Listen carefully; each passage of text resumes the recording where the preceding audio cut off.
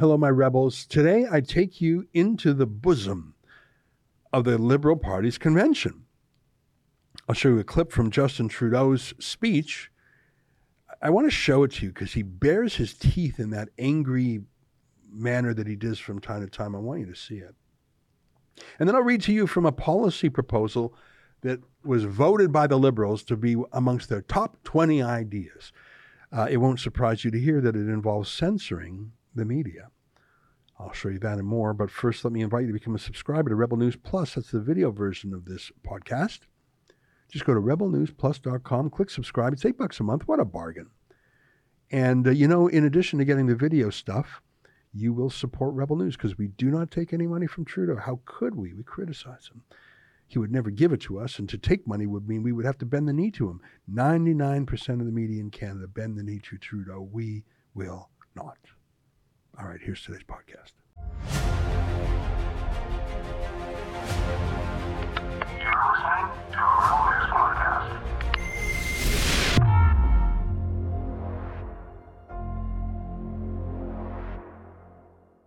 Tonight, Trudeau enters his Mad King phase. It's May 5th, and this is the EZRA LEVANT Show. Shame on you, you censorious thug.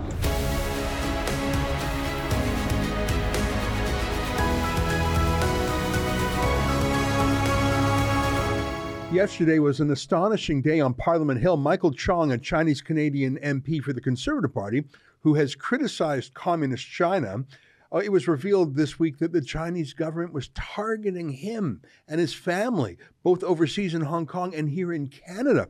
And in fact, one of the people targeting him was known, and he was actually given diplomatic credentials to be here in Canada working for the Chinese embassy. There's over 180 Chinese diplomats with those credentials. Trudeau had lied about it, saying he didn't know and no one knew, and he blamed CSIS. But CSIS met with Michael Chong and told him the truth, that Trudeau had lied. It was shocking.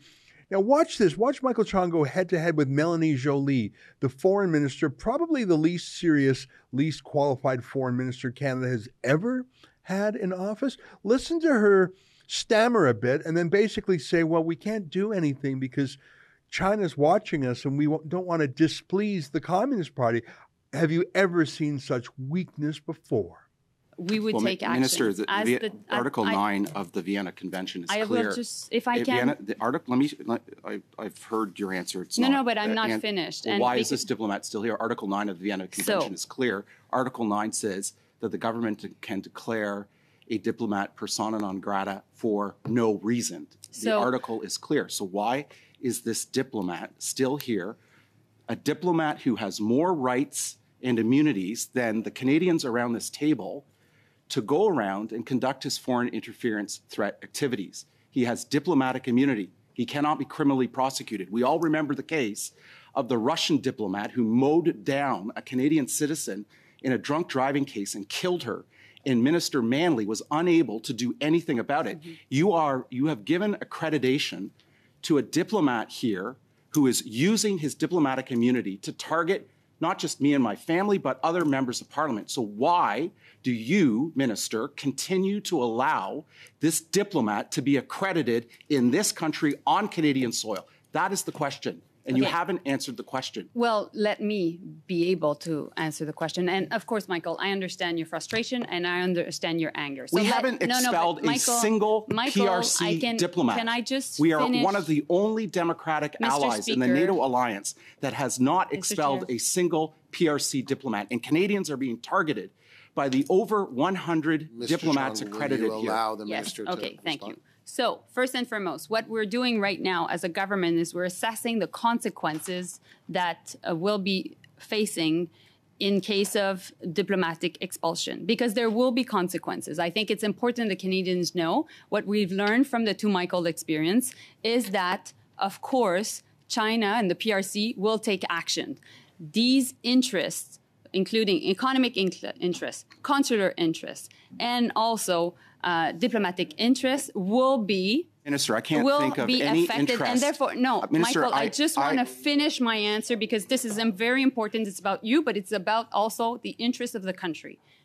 So, as we are assessing the interest, and I know that we are under pressure to go fast, we need to make sure as well that we protect our democracy. And that is why we will take action in light of the facts that are being presented regarding your case and, you know, any MP that could be targeted. So that's why my deputy minister right now is meeting with the Chinese ambassador and summoning him. And that's why also we're assessing different options, including the expulsion of diplomats, because it is important that we take a decision.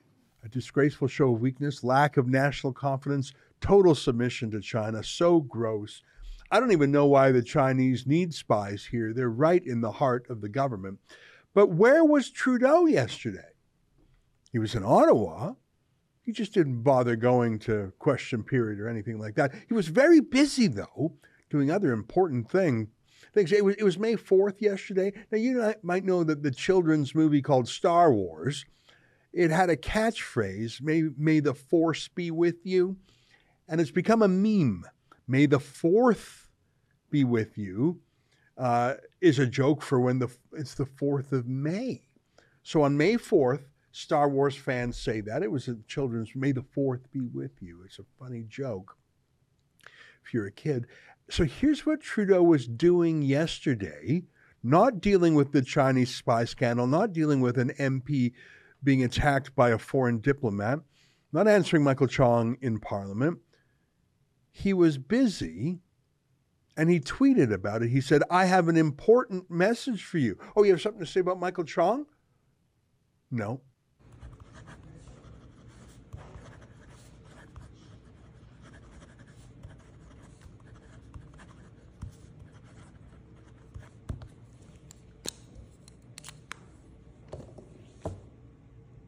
Yeah, he's a child. He has the moral seriousness of a child.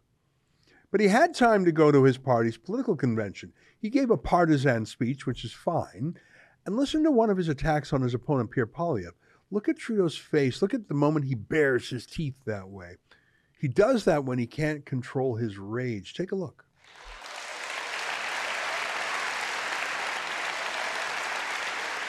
But this is what the Conservative Party of Canada has become under Pierre Poilievre. Even Aaron O'Toole knew that. Before he left, he admitted that members of the Conservative Party went deep down into the rabbit hole of conspiracy theories during the pandemic, and they show no sign of coming out.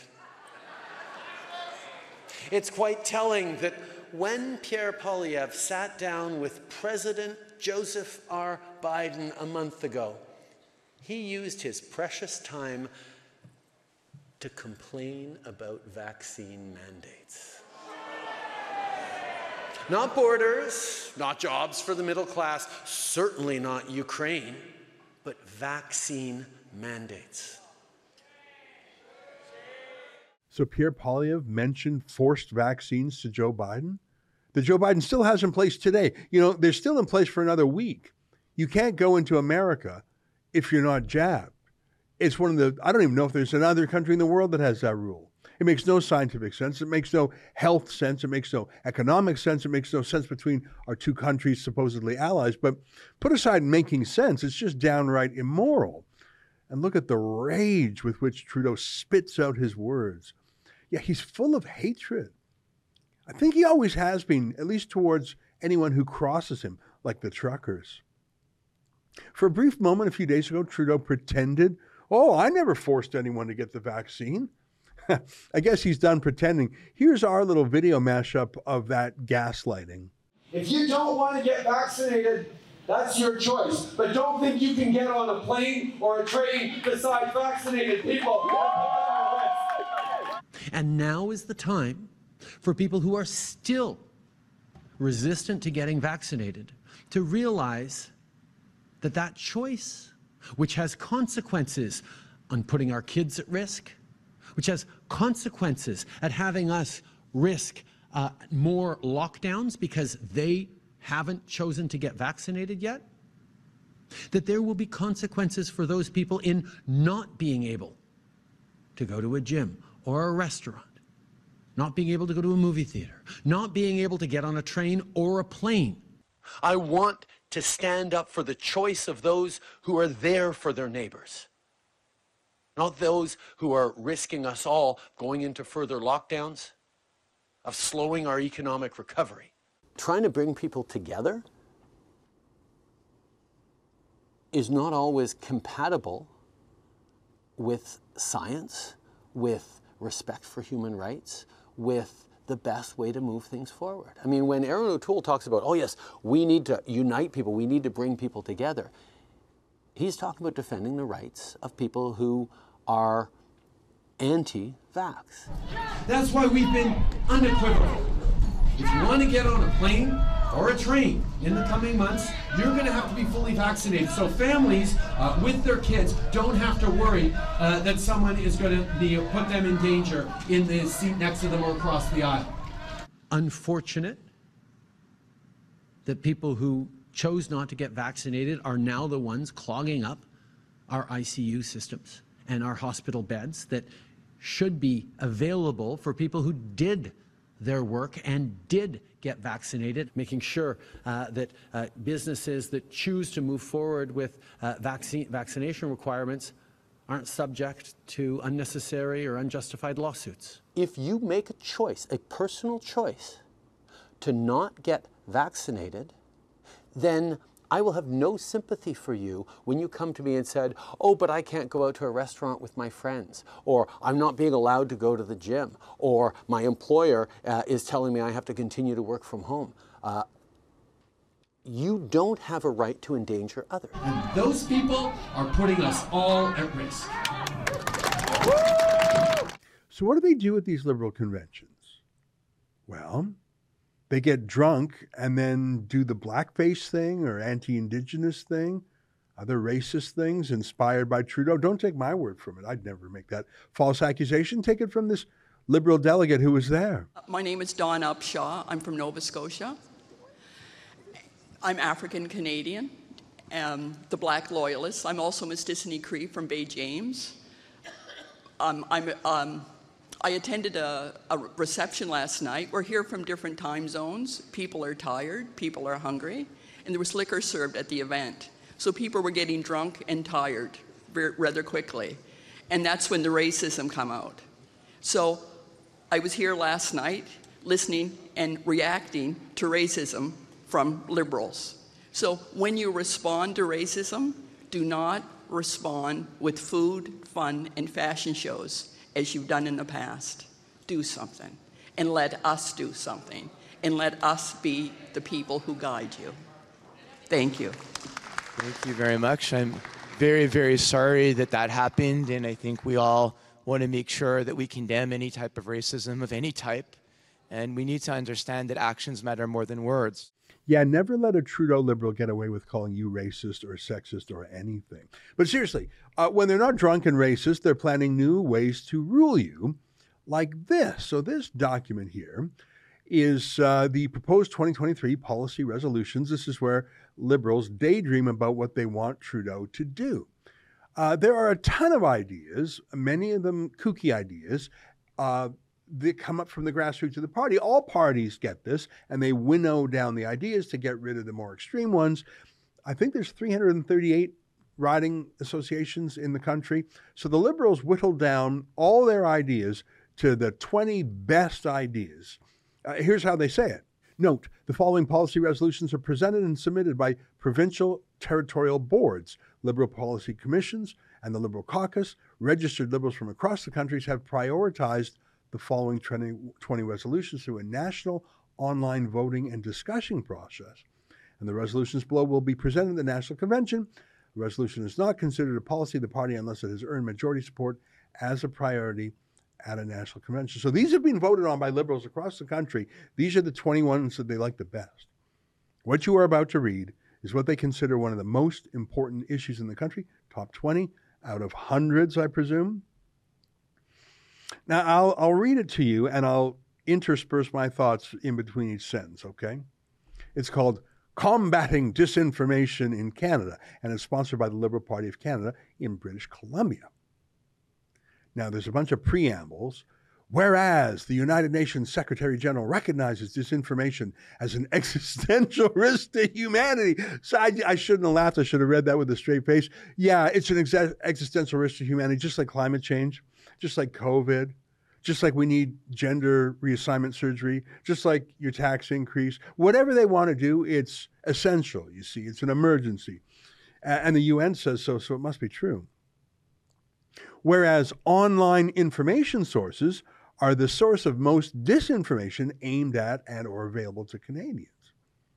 But I don't even know what that means. Isn't everything online? Even most books are online. Don't we all watch TV online now? What does that sentence even mean other than trying to sound very deep? Whereas those who produce misinformation seek to undermine trust in people and institutions, including mainstream media and governments. No, I disagree. First of all, you can disagree with and distrust government for good reasons. It's not misinformation. You just disagree with the establishment.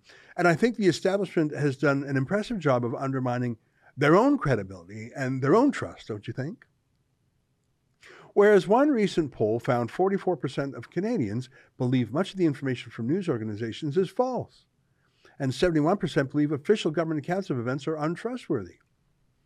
So you mean to say that 29% of people still trust politicians? That is a shockingly high number of people who still trust. I guess those are Liberal voters. Whereas the demand for information 24/7 has increased the need for programming contemporaneously with the loss of advertising revenue to online platforms. I don't even know what they're saying there. Whereas to reduce costs, mainstream media no longer employs as many reporters with extensive knowledge of particular subject areas and fills content with opinion programming rather than news.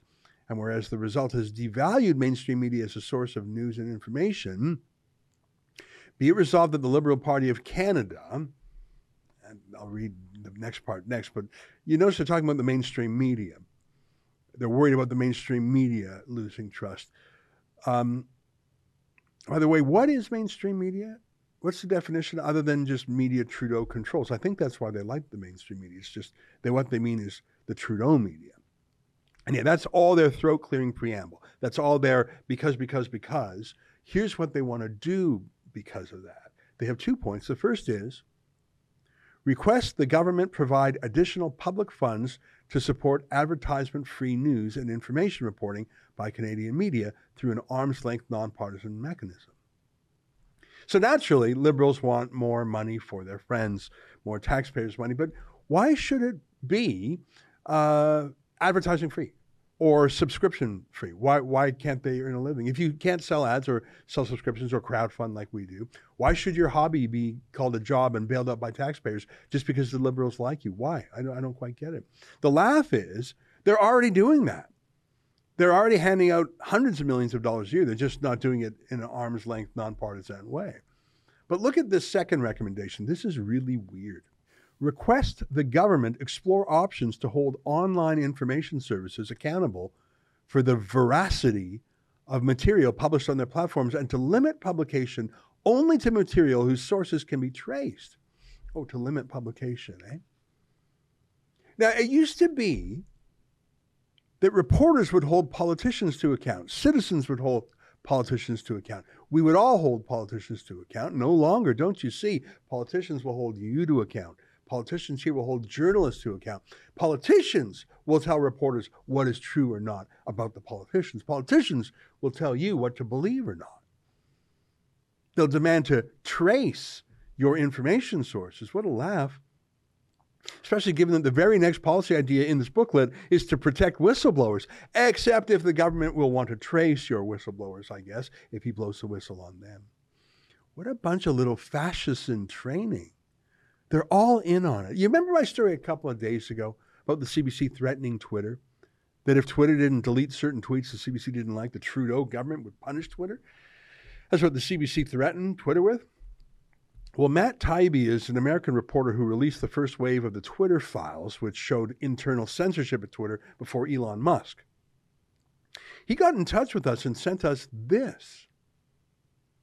It's an internal email from Twitter Canada where the Twitter executive says they had reviewed the censorship demands by the CBC and found they didn't amount to anything. They were unreasonable. So the CBC threatened to sue them. During the call with Cam Gordon and myself, the CBC threatened legal action, so Cam and I ended the call. What? Why would the CBC, which is a news organization, call up Twitter and threaten to sue them, a private company, because they didn't censor people the CBC wanted them to censor? That's so weird. Why do we have to pay for that to begin with? But what has that got to do with journalism? Hey, you know who has Trudeau's number? Robert F. Kennedy Jr.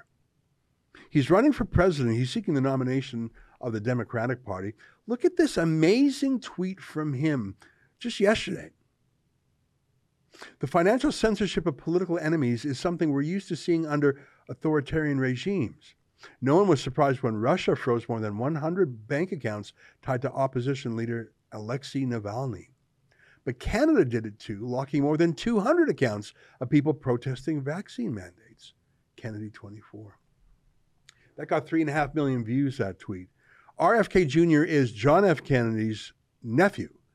He's the son of the late Robert F. Kennedy, who was the Attorney General. RFK Jr. is a progressive American political legend. And he's against forced vaccines, just like Pierre Poilievre. He doesn't mind if Trudeau scowls at him. He knows that Trudeau is just a little thug. I think some people are waking up. At least I hope so. Stay with us for more.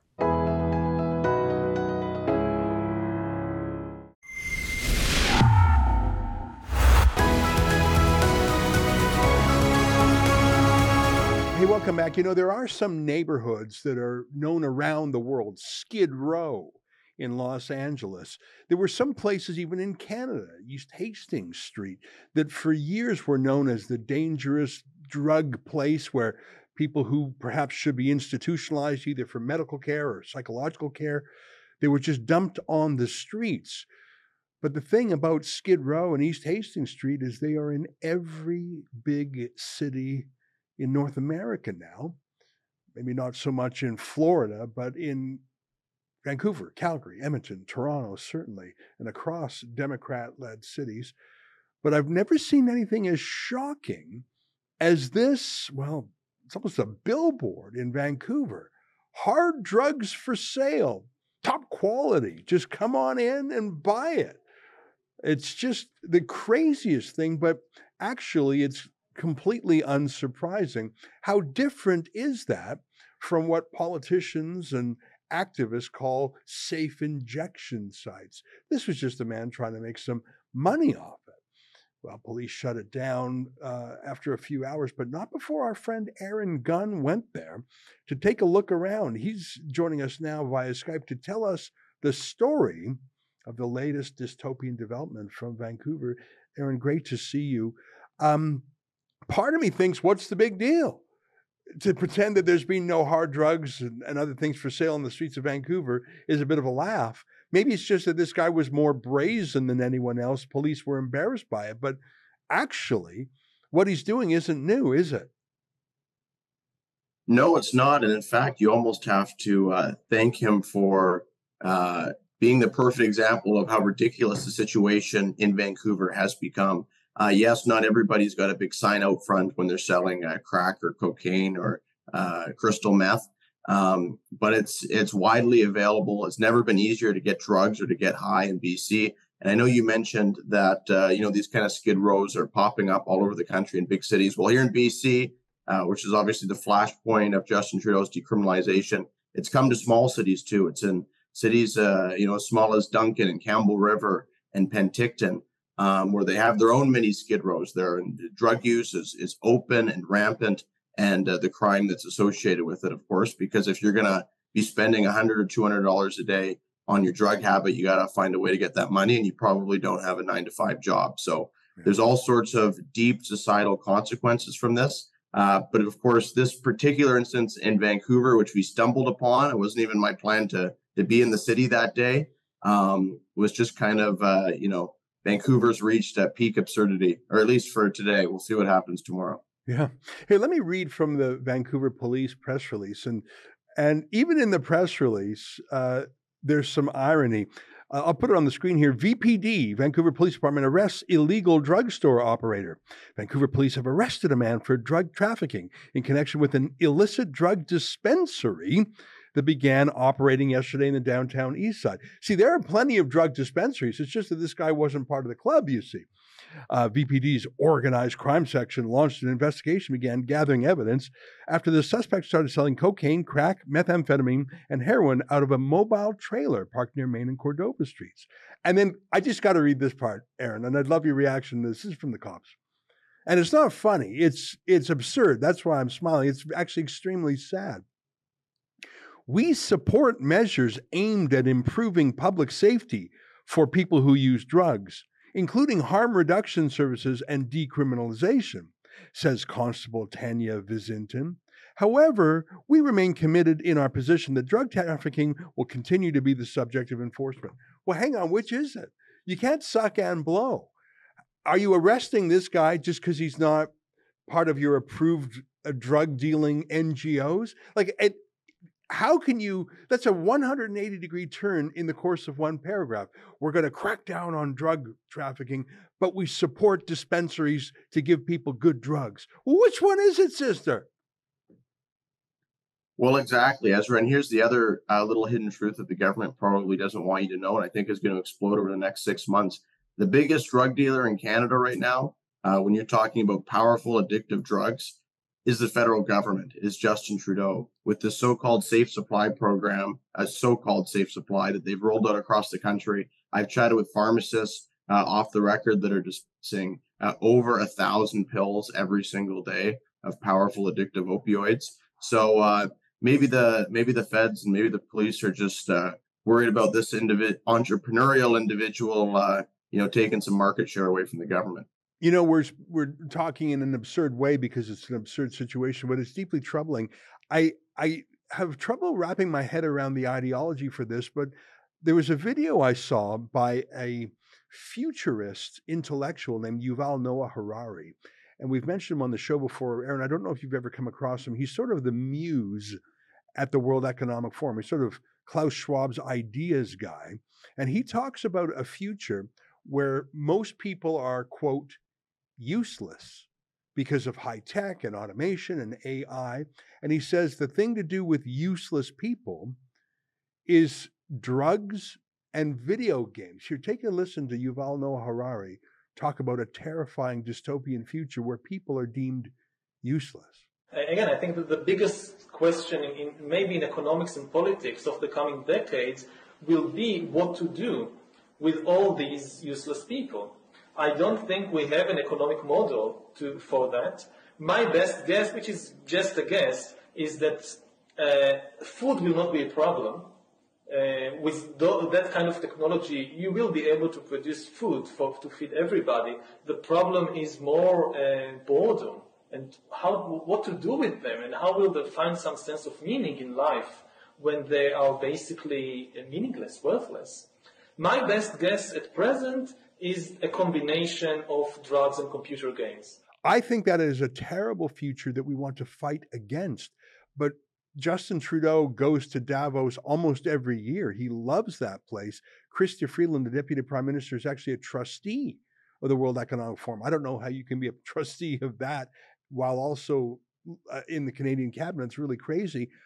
I think there's an ideology that some people want as many people drugged, helpless, in some state of suspended animation. They don't want them to be independent, free, and healthy. I can think of no other reason for the government doing what you've just described, Aaron. Well, at the very least, I think the point that you're making, Ezra, is an important one, which is that this push for decriminalization, this push to just hand out free drugs, this is not the compassionate solution. You are basically telling these people, this is the best you can do. This is your lot in life.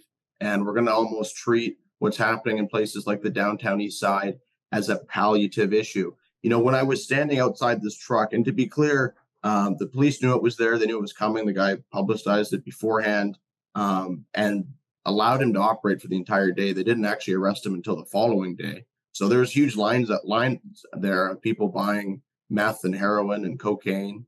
and the police didn't do anything. So it was completely operating in broad daylight for 24 hours. We even got a picture of a police car driving by while this was happening. But while I was standing there interviewing people, a group of 3 or 4 individuals actually walked past the truck and were quite animated and frustrated and angry. And they were walking just 1 block away. There was a recovery house for people that were formerly addicted to opioids, who are now kind of part of the 12-step process. The one individual told me he'd been clean for a year and was just insulted that the government would be allowing this to happen right in front of his face. And I think it's an important part of the story because even those right in the worst throes of addiction, it's amazing with help, with recovery, with treatment. People can turn their lives around. They can return to being tax-paying and productive members of society once again.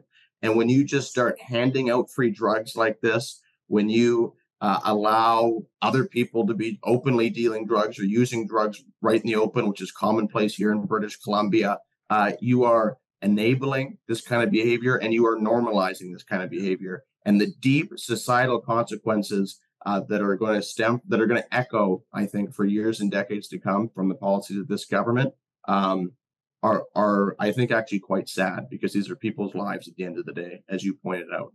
Yeah. I think one way to think about it is alcoholism. I mean, there's drug addictions and there's alcohol addictions. And in fact, alcohol is a kind of drug.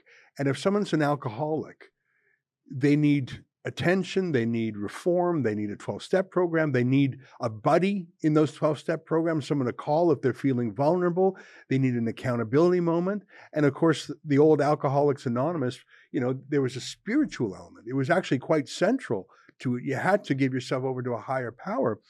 And the idea that instead of the AA program, the Alcoholics Anonymous, obviously I've never been to one, I'm not a drinker myself, but they've been enormously successful for a number of people, not for everybody.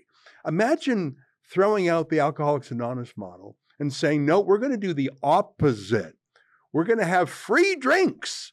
It's just going to be really safe. Free drinks, but I promise you they're safe and it's in a friendly environment. And if you want help after you've taken all your drinks, we'll give you like we just know instinctively, viscerally, that would be absolute madness and insanity.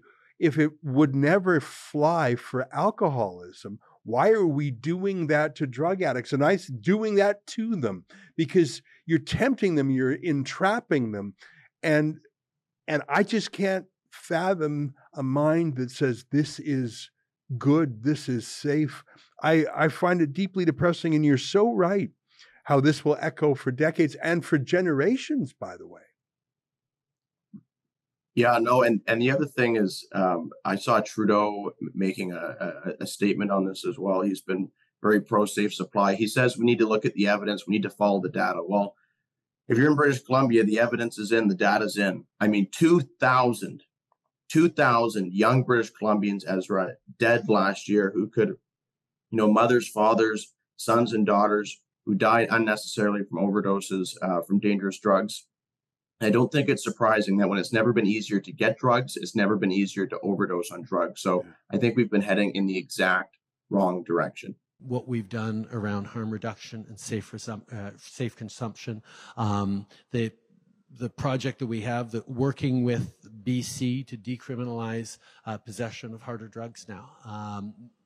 There was a lot of shouting about that, and it's a very politically polarizing issue still. And you can see the Conservative leader doing videos about how bad that is, but grounding ourselves in facts and data and public treatment and evidence of a public health problem is the way to move forward on this. So we're going to continue to invest in supporting people. Yeah, more young people in BC die from drugs. Even at the height of the pandemic, more young people were dying from drug overdoses than from the coronavirus. It's funny that Trudeau said that, because as you may know, Justin Trudeau's own mother, Margaret Trudeau, has had a lifelong battle with both drugs and mental health. And she has publicly said on many occasions that when she used drugs, her mental health deteriorated. And I'm not picking on her. I'm just saying what she said, and she's right to say it. And that's a good thing that Margaret Trudeau talks about that way. How can Justin Trudeau be the son of that mother, witness her what she went through, and then call for more drugs and heavy drugs. It boggles the mind. I'm really concerned about the direction of all this. I think this arrest was just for show because it was too much. It was too over the top. But I think things are going to continue to get worse. You tell me, what's that new mayor of Vancouver doing? Does he have anything to say about this? I mean, you know, he's not, he's better than the last mayor, which is maybe the only positive thing that I can say about him. I'm sure, I have a funny feeling that this van would probably still be up and operating today if we had the old Mayor Kennedy Stewart still in. But look, I think that whether it's Ken Sim, the mayor, or conservative leaders, especially across the country, it's time to draw a line in the sand. And that line, I think, has to be the government perpetuating and enabling the problem by handing out free drugs and turning a blind eye to open destructive behavior in our city streets. That's what Portugal's done. That's what other countries in Europe have done that don't have the same kind of problems as Canada or on the west coast of the United States. And we just have to say, you know, this is, someone told me, I'm filming a documentary right now, Ezra, and somebody told me is you get what you tolerate. So if you tolerate rampant drug use, if you tolerate kind of this chaos, disorder, disarray in our city streets, obviously the random violent attacks that stem from the psychosis that stems from the rampant addiction problem that we've allowed to spiral out of control, you're going to get more of it. And we keep getting more of it. And unfortunately, in the short term, I don't see the situation getting better, at least until we have a change of leadership at the provincial and federal level, provincial and BC, because that's who's really driving and pushing these policies forward. Yeah, very, very sad. Aaron Gunn, filmmaker and social commentator, great to have you on the show. Tell us where we can find more Aaron Gunn. What are you up to? What is there someplace we should go if we want to I mean, for example, your short film on Vancouver was such a viral hit. Is there anything new you'd like to tell our viewers about before you say goodbye? Yeah, working on a sequel to the Vancouver film, which is going to be out later this month. Actually, it's going to be called Canada's Dying, taking a look at how these issues, the addiction crisis, homelessness, and this revolving door justice system is affecting, as you pointed out at the start of this interview, not just BC, but the entire country. And to watch that and all my content, it's best just to follow me on social media, and you can just type in Aaron Gunn into Twitter or YouTube or Facebook or Instagram, and I'm sure you'll be able to track me down. Great. Well, I'm very much looking forward to Canada Dying. Your video, Vancouver is Dying, went super viral, and I think it helped shape the outcome of that Vancouver election. There you have it. Aaron Gunn, great to see you. Thanks for stopping by today. I appreciate it. Thank you for having me, Ezra. It's our pleasure. All right, folks, stay with us. More next.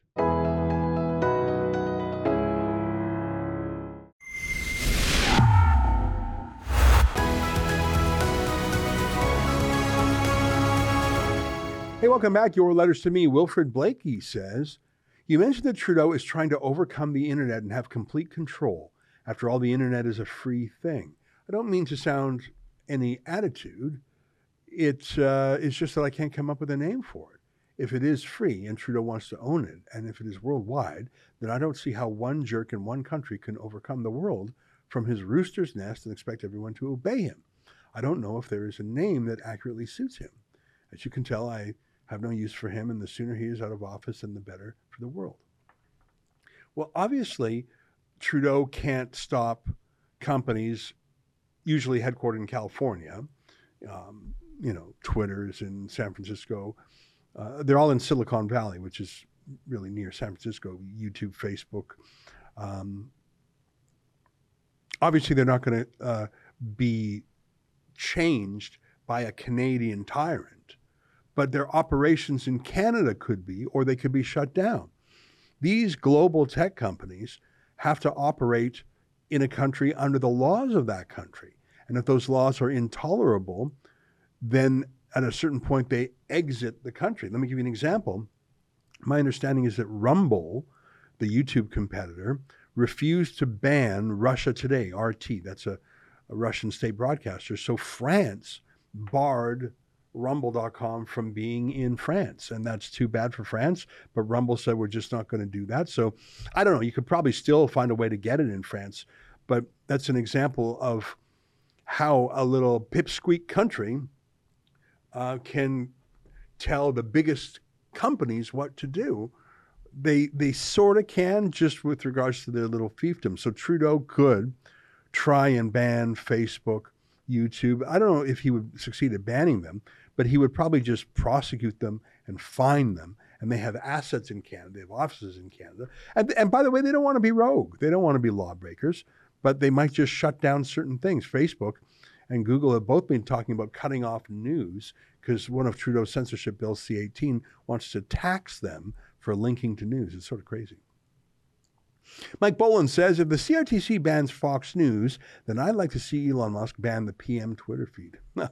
You know, it's absolutely insane. The CRTC regulator is actually having hearings on banning Fox. Like, could they be more out of sync with the times? Could they be more a caricature of tyrants? The day after C-11 passes, the CRTC now talks about going into newsrooms to inspect their ethics policy.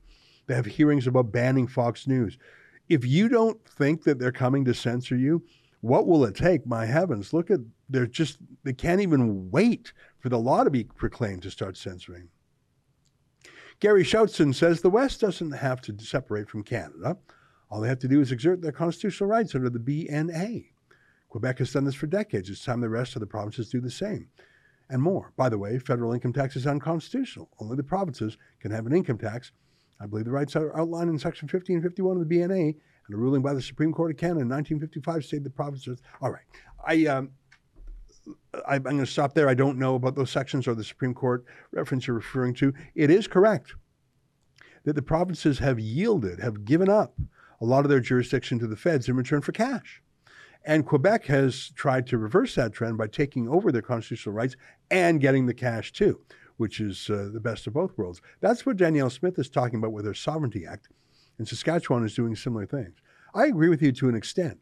For example, there is no constitutional reason why the RCMP is the police force for rural Alberta. They just sort of bought their way in by subsidizing it and saying to the province, hey, we'll police you for cheaper than you can police yourself. But a lot of the things that the provinces give up to the feds are not the feds under the BNA Act, which is now called the Constitution Act of 1867. Anyways, I appreciate the email and all the emails. Thanks for watching us all week. Great to be here with you. Until next time, on behalf of all of us at Rebel World Headquarters, to you at home, good night, and keep fighting for freedom.